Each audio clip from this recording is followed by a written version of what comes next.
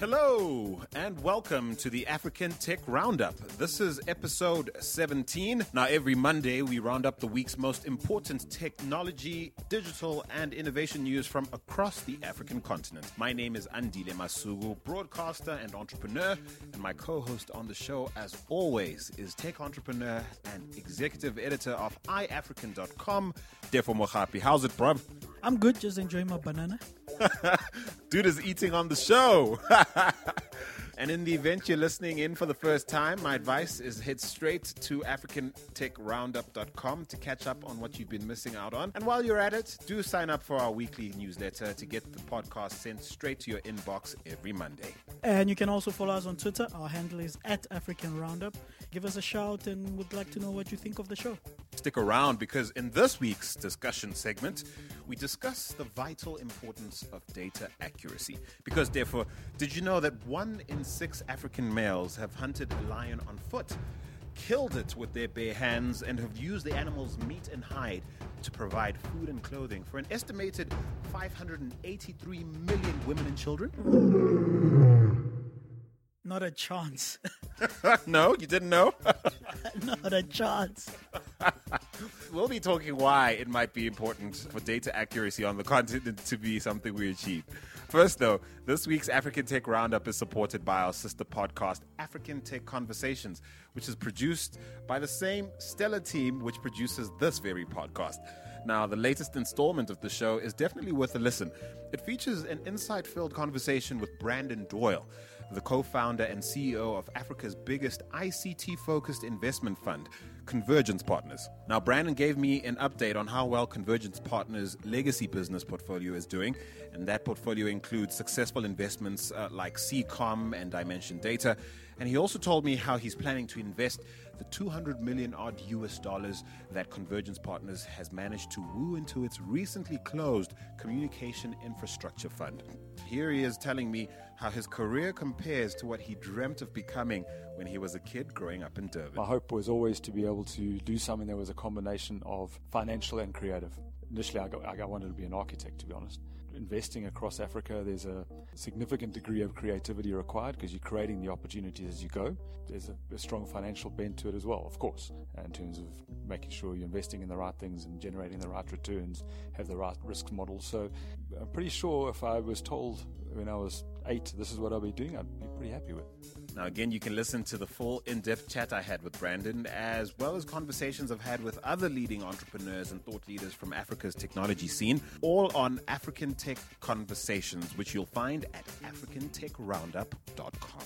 Right, it's news time. First up, give it up for Nigeria, which this week earned the honor of being declared the world's fastest growing telecoms market as internet penetration rises to a whopping 88 million. Yeah, I mean, this is insane.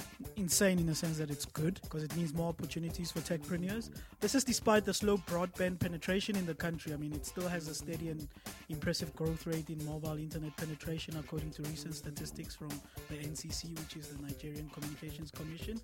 And it's reported that as of January this year, the mobile penetration was at 81 million, give or take. As at April this year, the figure rose again to about 86 million, close to 87 million, before hitting the 88 million mark in May this year. People are saying it's probably thanks to the mass migration from feature phones to smartphones. Do you think that's true?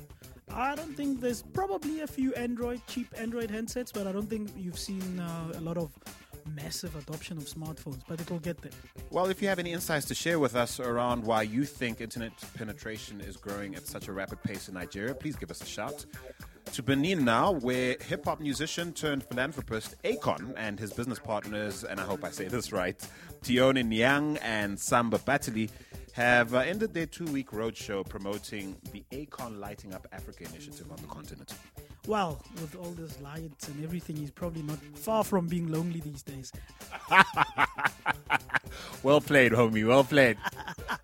Yeah, but let's get back to serious stuff. They announced their intent to harness clean solar energy with a project which aims to generate and set up smart schools in Africa. So they talk about electrification first and then education after that. I think it's a good initiative. Electricity is part of the foundation of good economies, and education literally builds on top of that. I like that. Electrification first and then education next. I'm one of those who was a little skeptical when Akon came out with this project on some, I'm going to, basically save Africa and all that. And to his credit, he's really made good on a lot of the things that he set out to do. No doubt, thanks to the model they're using, this public-private partnership model, it seems to be working quite well, and also bringing world-class partners to get the actual job done. They're now present in, 14 countries throughout the continent. That's pretty impressive. Pretty impressive, but the flip side to that is this shouldn't be happening. Governments should be providing these services. Who needs governments when we have hip-hop stars? Or he just came back home because he was lonely.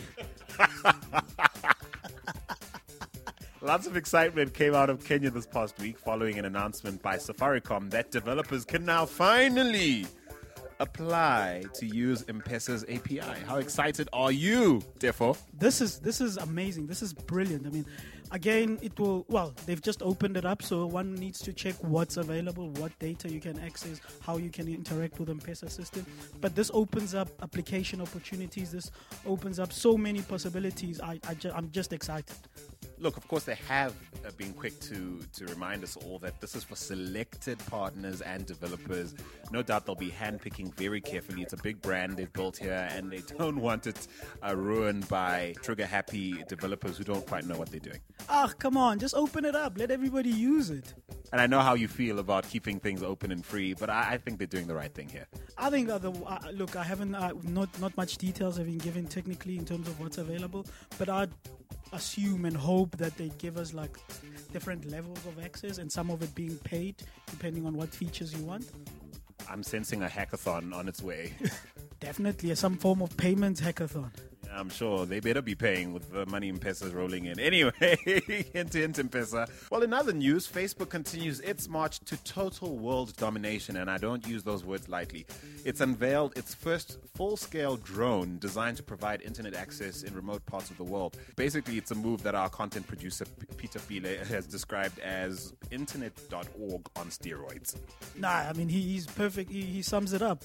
Can you imagine these? I mean, they say these things have a wingspan of a Boeing 737, and they'll go up into the sky above the normal level that aeroplanes would go during the day. So they chill above the clouds with enough sunlight for their solar panels, and as it gets darker, they sort of descend to a level to hibernate in a way. But can you imagine a sky full of like 737s? It's amazing. It's like science fiction stuff.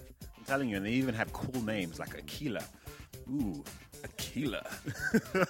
Look, I mean, Facebook's come out saying that their mission is to connect everybody in the world, and I would not underestimate their intent one bit. They've also said that they'll be testing the aircraft in the US later this year. No doubt their competition, i.e. Google especially, is looking at this going, ooh, market share on its way out the door. Yeah, I mean, they failed. We had what was that? Google Loon or Looney Tunes or whatever it was that fell out the sky into the Kalahari the other day trying to provide internet. I'd say Google has to watch its back with this one, and certainly I'm hoping Facebook has plans to use this responsibly and certainly for the public good. I think this is a good, as much as we can talk about the negatives of internet.org and what these big organizations are trying to do with providing internet access to people and net neutrality. But this is good. I mean, giving people internet access as a utility like this and pumping money into it, part of it is quite good. D-Day is nigh as the Nigerian Communications Commission, the NCC, last week issued a 7-day ultimatum to network providers to deactivate all pre-registered SIM cards or face sanctions. Looks like they're taking SIM card security thing quite seriously now. They are taking it quite seriously, but I would have thought that they would have, as a country, sorted out their identity system first and have a national identity system that's rolled out to everybody first, and then bring in these NCC regulations for SIM cards.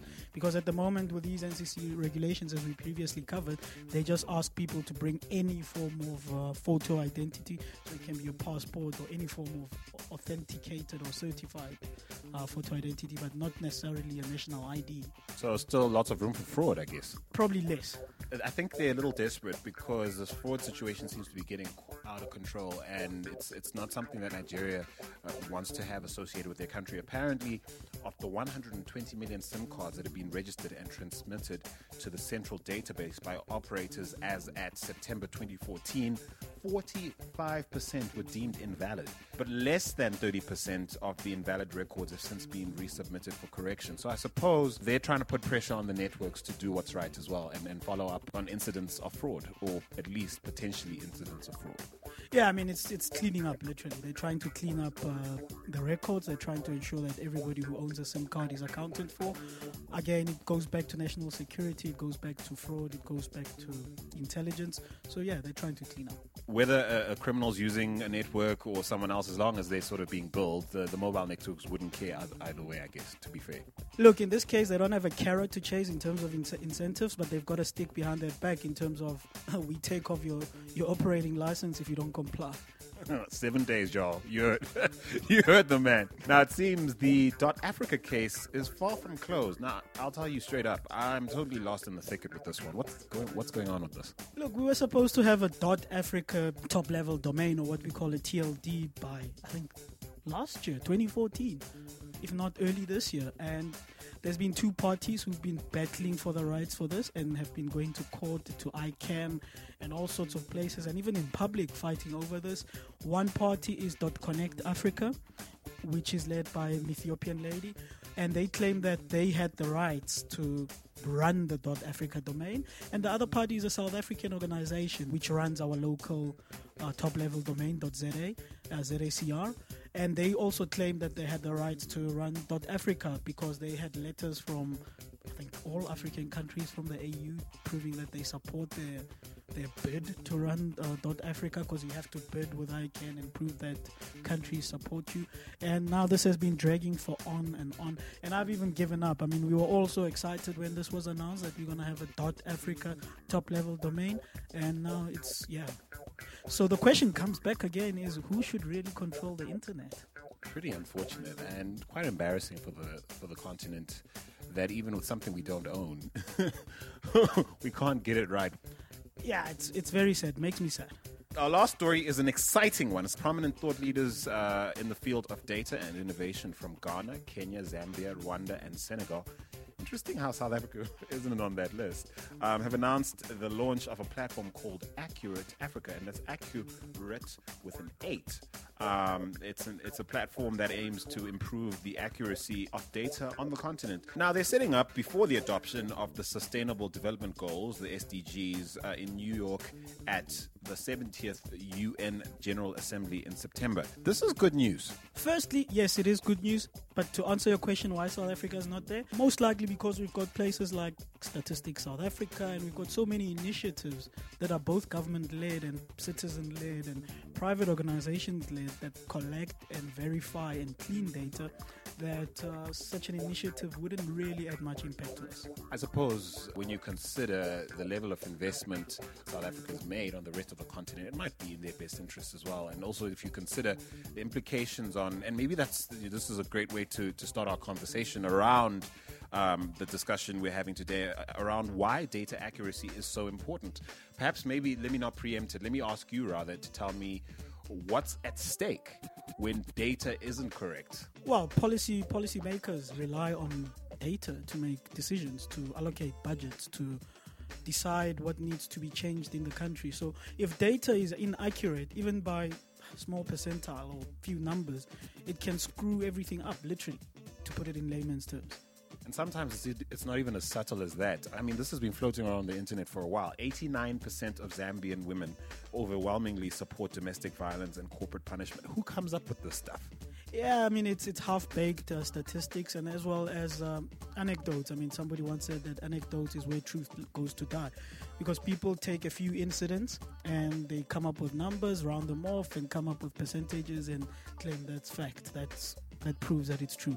So yeah, this Accurate Africa is definitely welcome as a platform to clean up and collect reliable data so that better decisions can be made. One thinks of last year where there were all these exaggerated growth statistics concerning the Nigerian economy and all this incorrect data around how many people are actually living on the continent. I think I'm beginning to understand how dangerous it is to have all this faulty census data and all these erroneous GDP calculations floating around. It seems we need a full stop to this nonsense.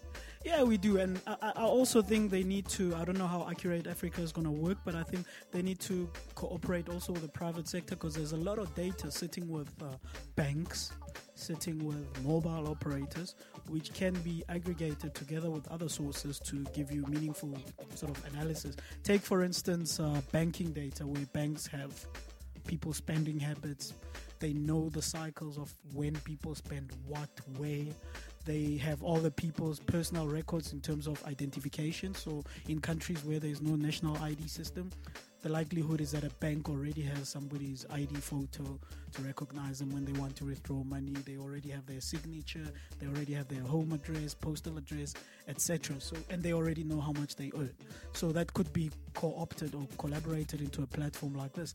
But also things like mobile operators. I mean, we recently had an article on iAfrican where someone wrote about how they used mobile operators recharging data. So how people recharge, they're prepaid, and they could map the wealth of a country, like, oh, this many wealthy people live in this area because of the amounts they reach. Not wealthy as in millionaires, but in terms of the different levels of income, because these ones recharge regularly and they recharge with higher amounts, where areas in a certain area they recharge maybe cyclically, either weekly because they're a wage earner, they earn wages weekly, or they recharge with very low amounts daily or something like that. So it's very interesting, but accurate data is very key to the continent's growth. So there's chaos that comes when data isn't readily available and certainly isn't accurate, and there's a lot of opportunity that comes out of that. And I'm thinking that there are people who might have a vested interest in keeping us in the dark about exactly what the state of affairs on the continent is. Is thinking like that far-fetched, or do you think there's something there? Well, there's something there. I mean, wherever there's chaos, there's always opportunity for somebody who can see beyond the chaos. So in terms of data, there's a lot of chaos, especially in places like Nigeria and even Ghana, I believe, where there's like lots of data silos, where licensing department will have their own database. Passport department or the passport or internal affairs department will have their own database, and none of those are linked. So that's literally a bit chaotic in terms of you could claim to be someone else on one database and claim to be somebody else on another database. So there are people who've got ulterior motives, because you use that to their advantage. But also, if you're a corporation, this is why it's important for governments to have clear guidelines in a central database. If you're a corporation that's in the business of databases and doing that, it benefits you to have a government that's disorganized, because the more instances of different databases, the more money for you. Unlike when there's one central database where all data is collected centrally, and that means less opportunities for you. But again, this is my conspiracy side of the mind speaking. I suppose even in the private sector, one has to wonder why huge companies with all this rich data aren't collaborating more to make more sense of it. One might assume that it's more profitable for things to stay the way they are. No, definitely it is. I mean, it gives people monopoly. Once you've got... And also, let's not forget that people have worked hard and taken a lot of time and a lot of hustle and a lot of grinding to get that much data in their companies. I'm thinking of banks here, I'm thinking of mobile service providers. To have that kind of data that they have takes a lot of hard work starting from scratch. So, there is something to them not wanting to share it. But I think there is a bit of that data they can share. Well, here's to hoping Accurate gets it right. We'll certainly be watching very closely to see what comes out of it, and hoping that some of the input they provide towards the UN General Assembly will be life-changing to our continent. Accurate is a great platform, as we've been saying throughout this conversation. But also the other thing is you've got data, clean, it's reliable, but now comes the analysis and what decisions you make out of it or what stories you tell from it. Analysis needs very skilled people as well. So you can't just give the data to anyone who's not clued up in the specific area that they're looking at, whether it be agriculture or housing or finance. For example, somebody might see that, I'm going to make a very absurd example, not related to Africa or anything we're talking about, but somebody might see that as every time that Jim Carrey releases a movie, there's a spike in children diagnosed with autism, and they say they put the two graphs together and like they see that they correlate and go, yep, ban Jim Carrey, he causes autism. So that, which is in statistical or data terms, is correlation without causation. So they might correlate, but one doesn't cause the other. So with the data collection and the reliable data needs to come skilled people who can analyze that data and help policymakers to make better decisions. So this data must not just be taken as it is and handed to unskilled people or even politicians. Sorry to say that, but even politicians who might not be skilled in that area because they might derive the wrong conclusions from it. I'd like to hear from you. What do you think is going to come out of this brand new initiative? What are you hoping is going to come out of this new initiative? What sort of data are you looking forward to getting in absolute accuracy regarding our continent? Also, please do tell us what the most ridiculous statistic you've heard about the African continent, besides the one I shared at the beginning of the show. Please, can we sort out this football age data? Because you've got people who look like they're 50 claiming to be under 21s. Please. Apparently, when you become a football star on the continent, you never age a day past 22. No, there was one. I think it was Samson Siasia in Nigeria who a couple of months or weeks ago celebrated, I think, his 40th wedding anniversary or 30th, but somewhere along those lines. And somebody quickly noted that, wait, he must have been 16 when he was married, given his football age then. Well, I'm tweeting you now. Yeah, but we need accurate data, guys. Please, you know how to get in touch with us at African Roundup on Twitter. Use the hashtag ATRU. And of course, if you'd like an audio comment of yours to feature on a future episode of the show, be sure to use the hashtag ATRU comment, and our team will be on it like white on rice. Now, once again, this week's African Tech Roundup is supported by our sister podcast, African Tech Conversations, which this week features an in-depth chat with co-founder and CEO of Africa's biggest ICT-focused investment fund, Brandon Doyle. To listen to this insight-filled interview I had with Brandon, as well as conversations with other leading entrepreneurs and thought leaders from Africa's technology scene, head straight to africantechroundup.com. Well, until next week, it's cheers from me, Andile Masugu, and Tefo Mohapi. take it easy. Cheers, guys.